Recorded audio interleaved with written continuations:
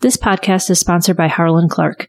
In the face of increased competition, customer engagement is table stakes for credit unions looking to survive and thrive, now and into the future. Harlan Clark can help you create meaningful engagement, providing an outstanding experience at every touchpoint and turning it into a powerful competitive advantage. Learn more at harlanclark.com.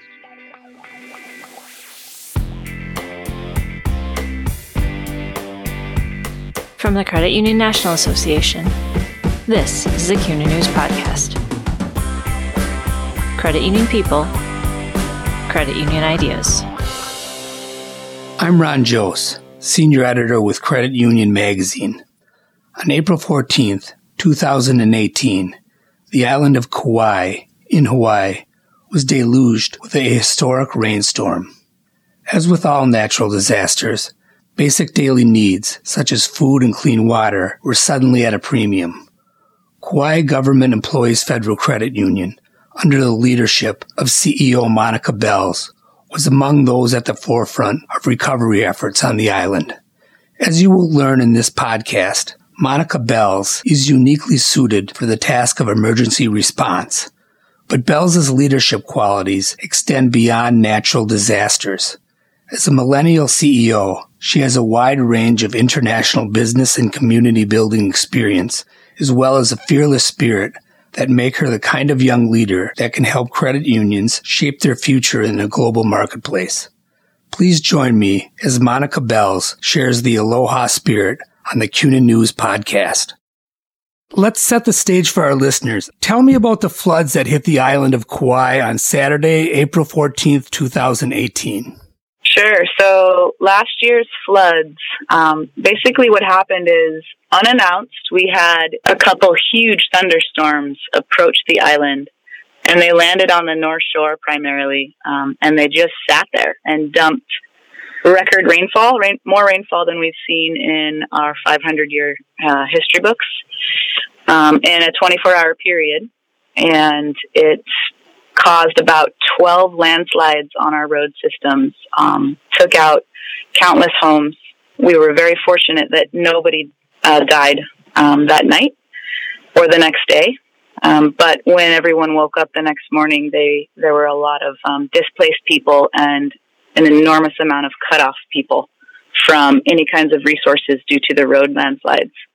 Now, to the good fortune of your members and the residents, you have a background in coordinating disaster responses. Can you tell me a little bit about that? Sure. Yeah. So I started very young, about 11 years old, traveling internationally for volunteer projects, humanitarian projects, due to my grandfather who worked in international development. So I started in Tonga at 11 and just kept traveling and doing volunteer projects for the remainder of my life. And I was also a firefighter, so I was trained in fire rescue during high school. So when I combine those two, traveling for volunteer projects and being involved in fire rescue, I ended up getting a passion for disaster relief projects internationally. So I worked on quite a few projects, one being the Japanese tsunami in Japan after the big earthquake, the Philippines, a typhoon in the Philippines, the Nepal earthquake. So there were quite a few projects that I was helping to coordinate. And then I'd worked on the field a few times on smaller disaster projects or just rebuilding communities. So it was something that I did voluntarily throughout my life. And having woken up that next morning on Kauai after those floods, I knew in my heart, before it was announced or anyone really knew what happened, I knew because I had friends in there who were calling me and FaceTiming me the day before, and I could see the water level rise and how quickly it was happening, and that they were completely stuck in tree forts, that this was pretty much the epic proportion of flood, and that we needed to take it very seriously, and that rescues would need to be made. And I was very concerned that lives had been lost at that point. But yeah, I just knew in my gut the next morning that this was a real disaster, a big one, and we needed to respond as a community immediately and start rescuing people as soon as possible.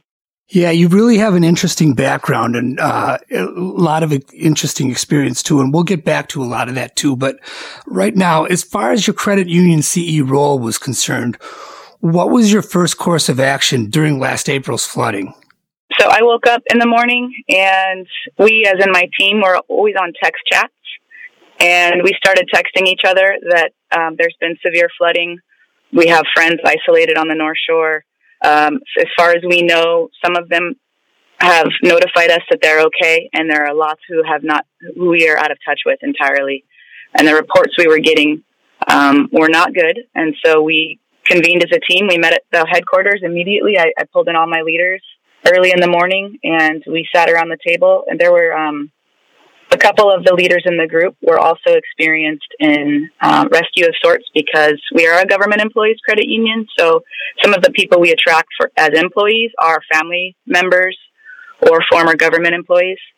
So one of our marketing leaders, her father was a fire chief on the mainland for her lifetime, and so she knew a lot about disaster relief as well. So we convened as a team and gathered as much information as we could, gathered as many trucks as we could, and made a plan to immediately hit the needs that we were hearing are the most precedent up on the North Shore, which at the time was water, fresh water, slippers, and gasoline, because there were many jet skis being deployed by local people and boats who were going out and rescuing people trapped. And there was not enough gasoline. The North Shore is already an isolated area. You add 12 landslides to the one road on this island on top of the North Shore being that isolated, and you have a massive resource restraint problem. So we just were trying to quickly identify what are the immediate needs, fill our trucks up, because we were down in headquarters in Lihue, which was the main town, and drive an hour north to find out where we could, who we could hook up with, because these are all friends and family members too who are doing rescues up north. So it's just this constant communication channel, because we are a small island. So how do we get the most needed resources to the most nimble jet ski or boat as soon as possible to get to the right people? And that's what we started doing on day one. So those were your members' greatest needs: water, slippers, and gasoline. Yeah, I would say the immediate need was by far rescues. So gasoline for the jet skis and the boats, because people needed medical attention immediately, and or they needed to be rescued from rooftops, trees, or wherever they were stuck. And the rains weren't stopping, so we were concerned that the flood would continue. It was just a dire situation. So lives first, it's kind of a triage: lives, rescues, medical. So the gasoline was needed for that. And next was water, power banks. Actually, that was an immediate need because of the communication, the importance of communication channels during a disaster. So there was obviously no power. So cell phones needed to be charged in order for people to communicate where they are, if they're okay, what they need. So I went to Walmart that morning, and I picked up every single power bank I could get my hands on, and I got that up in the first shipment to the isolated area so that people could charge their phones and keep in communication with emergency personnel and their family and whatnot. And texting was the way you kept in touch with your leadership team, that you were able to do that kind of throughout the storm? Correct. We were all on a text chain, and then we also leveraged social media quite a bit in terms of communicating with other organizations and partners and leaders across the island who were working to do the same thing we were doing. So it was a coordinated effort with texting and social media for those who had power in their phones, of course. How did you deliver financial services? Sure. So that came a little bit later in the game. And when I say later, every minute, every hour seems like a day or two when you're in a disaster like that. I want to say within 2 days, we started quickly hearing reports outside of just medical needs, rescue needs, the immediate emergency needs. We started hearing reports that houses were demolished and damaged, and due to our climate, tropical climate, they were covered in mold and or would be covered in mold because of all the water damage and water exposure. So families weren't able to move back into their homes, and they weren't able to go to any temporary housing. So families were genuinely displaced. And families were just crowding into homes that were left, and everyone was sleeping in there, and it was just very unhealthy conditions. So in order to quickly get people back in their homes, they needed to access financial resources to quickly clean up and rebuild their homes, or at least clean out the mold and bleach out the mold, and do whatever minor repairs they could quickly do to get back safely into their home. And they knew they needed immediate access to finances and access to the supplies themselves. So by that time, 2 days into a disaster, there were some infrastructure improvements in terms of boating routes that were going to and fro the isolated areas. And our county did an amazing job, and all of the workers across our island did an amazing job getting one of the bridges reopened as soon as possible to access the people in the homes in there. So what we kept hearing is we need money, immediate money, and we can't wait for FEMA or some program to give that to us because we don't have a place to live.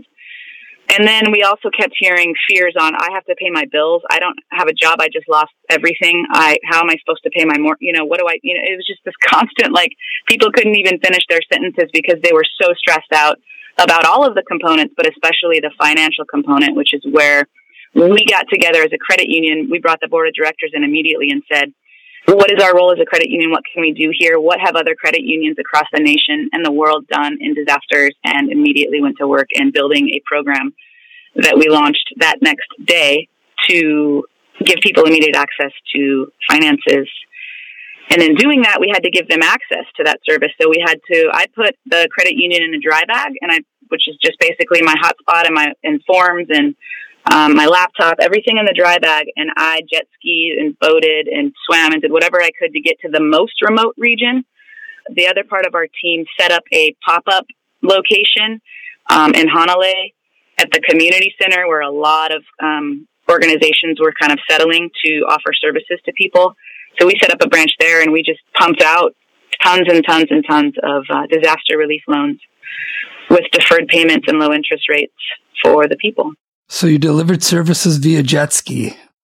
I did. And our team back home was processing this so fast, and we were using mobile communication as much as possible, taking pictures of IDs or whatever forms we could. And then I would jet ski back to the area that wasn't isolated as quick as I could after I, gathered members, because I needed to get home by dark and I needed to pick up my kids still. And then I would hand off a package to a teammate who would then drive halfway to the branch, because again, this is an hour, 2 hours away, the branch, who would hand it off to another teammate who would get it to the branch before someone went home, who would process everything, print out an instant debit card, who would then do the same handoff all the way back so that in the morning I would have the debit cards and funded loans accounts to give to the people when I went back in the next morning. So it was quite a teamwork effort to get people these loans and finances immediately. And the other thing is that this isn't something that just takes care of itself, in 3 days or a week or 10 days. What were members' long-term needs like? Sure. We're still experiencing the aftermath because the road is actually still closed today, over a year later. It's pretty devastating. And you know what? We just had another landslide from flooding a couple weeks ago, and it closed off another portion of the road. So they're pretty vast. It's sometimes overwhelming and disheartening, but it's just part of disaster recovery and short-term and long-term. And so we're actually, this motivated us to open a branch on the North Shore because the North Shore didn't have a credit union to begin with. So we are in the process now of building a North Shore branch and helping in whatever way we can financially advise and support our members in the North Shore community to rebuild their lives. So they're still recovering from it. It's just kind of an ongoing process then. They are still recovering. I think they'll be recovering for quite a while. The businesses have been suffering quite a bit. Tourism has shifted a lot from the North Shore to the south and different islands, but we are encouraging tourists to keep coming to Kauai, keep coming to the North Shore. We are open for business, but the businesses have taken a pretty big hit, especially the small mom and pops. And a lot of people are still displaced out of a job or working part-time instead of full-time and having trouble with the long term. And a lot of people have, to be honest, moved south or moved away, which is not helpful for the community. So we'll see how it goes. I know that our leaders, our community leaders, the business leaders, Chamber of Commerce, our credit union, there's a lot of us gathering around still, meeting weekly, trying to figure out how to best support and rebuild and reinvigorate the North Shore community with the restraints that we have in place, which is the road closures and the landslides to this day. Have you received support from any third parties? We have not as a credit union, but the community has received a tremendous amount of support from private donors, from nonprofit organizations, from the government, etc. So there's a lot of funding that has poured into the community. I don't know if a lot of people still understand the impact a year later, that it's still great and that we're still in need of a lot of help up here on the North Shore. So everyone is still encouraging more support and more help in the aftermath after a year. To shift directions a little bit here, can you tell me about your path to Kauai Government Employees Federal Credit Union? Sure. It's funny because I just was able to share this story on a women's leadership panel for the state of Hawaii.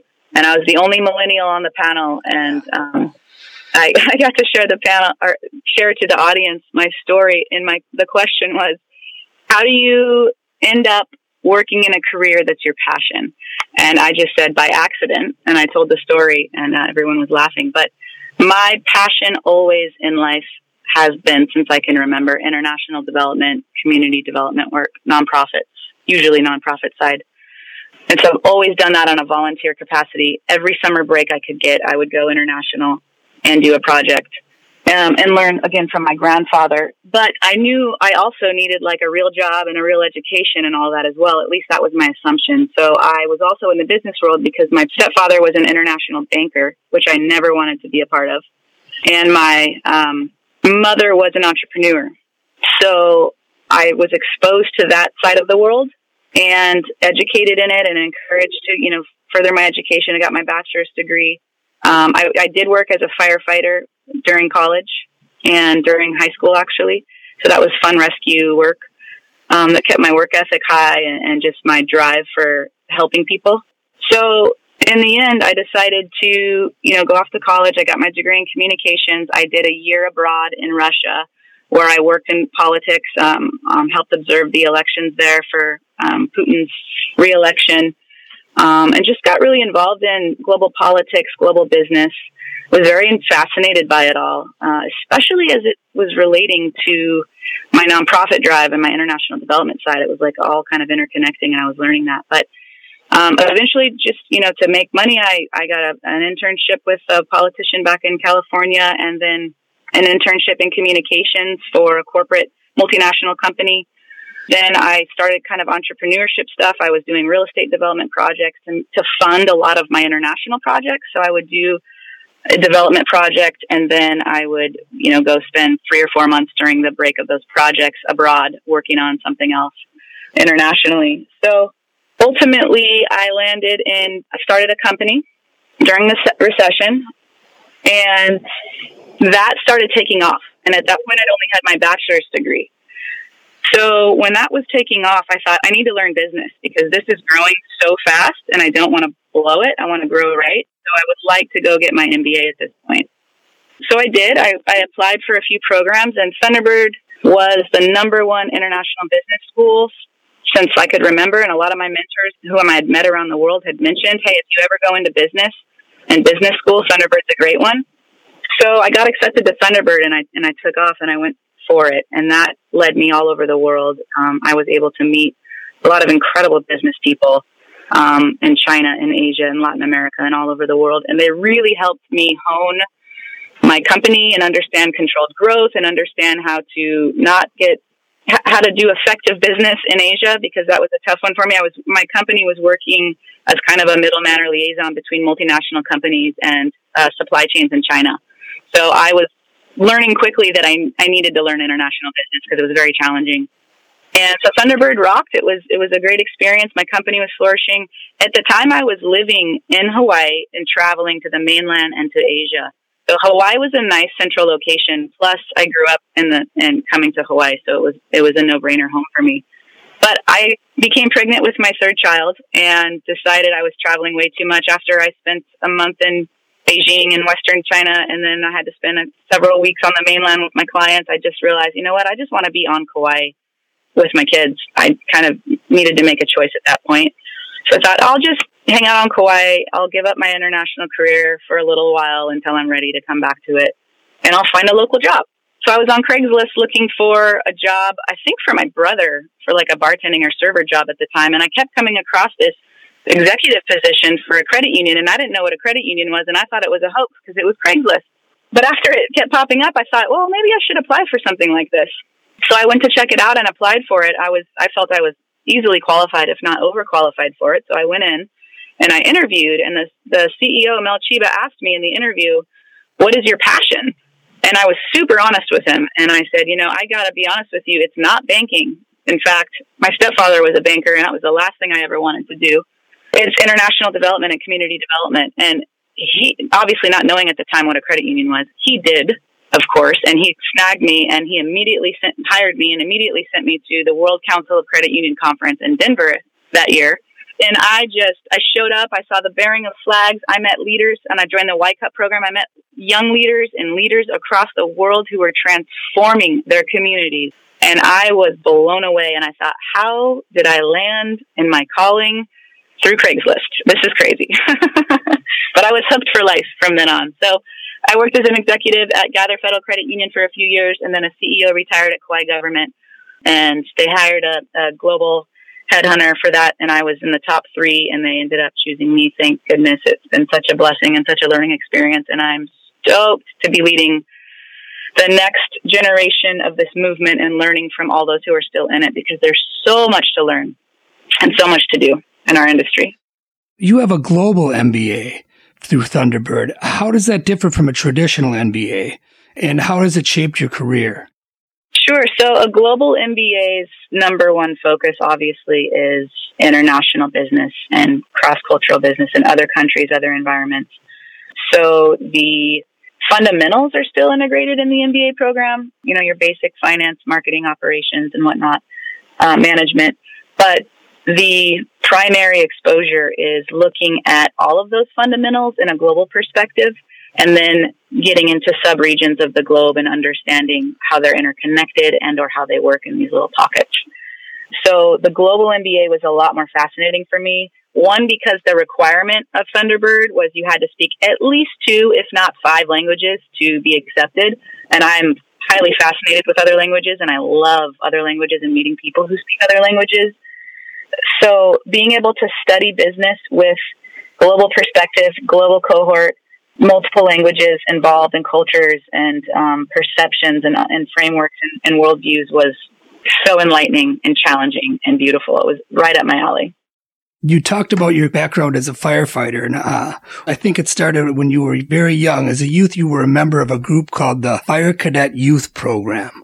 What exactly was that, and what path did that lead you along?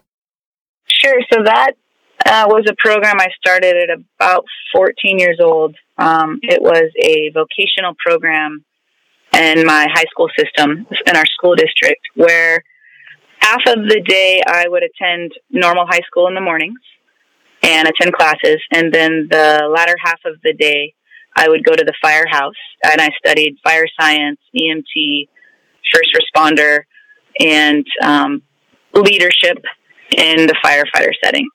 So I would do drills. I would learn all about rescue services. I was able to get certified with an EMT at a young age, and I would ride out on the fire engine and go to real emergencies. We'd have real training house burns. We, use the jaws of life to cut open cars during drills and rescue dummies. It was a full-fledged firefighter for someone under 18. So the only thing I was not allowed to do was go into an actual burning building on the knob, when the knob just means that you hold the nozzle of the fire hose, due to my age. But pretty much everything else I was trained to do and able to do out on the field. And that was a profound learning opportunity for me. It really made learning relevant. I was having a hard time in traditional education in traditional high school, just with boredom, to be honest with you. But that really engaged me and propelled me to become a 4.0 student and continue that desire to learn and be relevant throughout the rest of my academic career. So you're a millennial CEO. Obviously, at the same time, you're very accomplished. What advice would you give to aspiring female professionals? Well, there are a lot of us. I recently read a statistic, something about more than half of the millennials who are now moving up into leadership roles. More than half of those with an education are female now. So it sounds like there's a giant force of us, and I would say let's keep it going. Let's keep learning. Let's keep growing. And I always stress to get out of our comfort zones, because that really propels us into growth. Learn to trust ourselves, embrace our role for this future generation, because it really is our responsibility to carry this next generation, not only for our industry, but for our planet. It's our responsibility. And so let's step into that and own that and receive all the mentorship we can, all the education we can, all the learning that we can and experience that we can to make us even better. But let's do it. Keep going. Don't stop. Don't slow down. It's our time, ladies. Let's do it. And you are definitely one that gets out of her comfort zone. You have a very adventuresome spirit, I think, as anyone can attest who listened to this. You're a backcountry surfboarder, a rock climber, a mountaineer, a surfer, and also a free diver. I know we can't get into all of this, but just for our audience's education, can you explain what free diving is? It's something that's literally not for the faint of heart. Can you tell people what that's about? I started as a scuba diver, and most people know what a scuba diver is. So I was a master scuba diver trainer. I worked on sailboats and taught people to scuba. And that's with a tank. So you have a tank and you go underneath the water for, 30, 40 minutes, and then you come back up and hang out on the boat and do it again. So what would happen is, because I had spent so much time on the boat in the ocean and in the pool training, I ended up not having a tank a lot too. And so I would just go down, I'd set the mooring or the anchor or explore underneath the water while I'm lifeguarding snorkelers. And after a while, I found out I could stay underwater for a really long time. My lungs were getting conditioned. And I also started realizing I could last through one tank diving while other people were burning through 2 or 3 tanks. So I thought, wow, my lungs are pretty impressive. This is cool. And the more that I spent time underwater, the more I realized I actually like this better than a tank. So I started diving down without tanks where the divers were. And that was kind of my first introduction to freediving. So freediving is essentially going down underwater and staying for however long you can without a tank on your body. There's a lot more freedom in it. I don't have to worry about gear. And I get to condition my lungs and body doing it. It is a very dangerous sport, so there are a lot of safety issues that you need to be trained on when you freedive. But it's so much fun. And you see fish life. You see more fish life because you don't have the bubbles, and you can kind of hang out in one spot down there and just wait.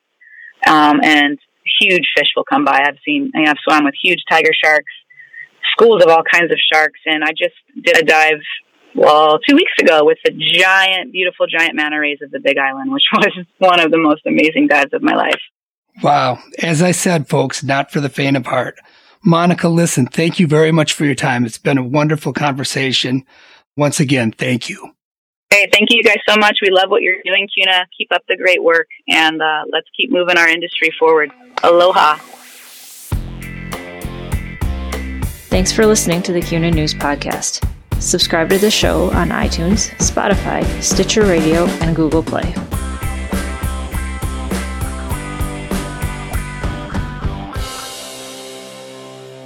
This podcast is sponsored by Harlan Clark. Learn more at harlanclark.com.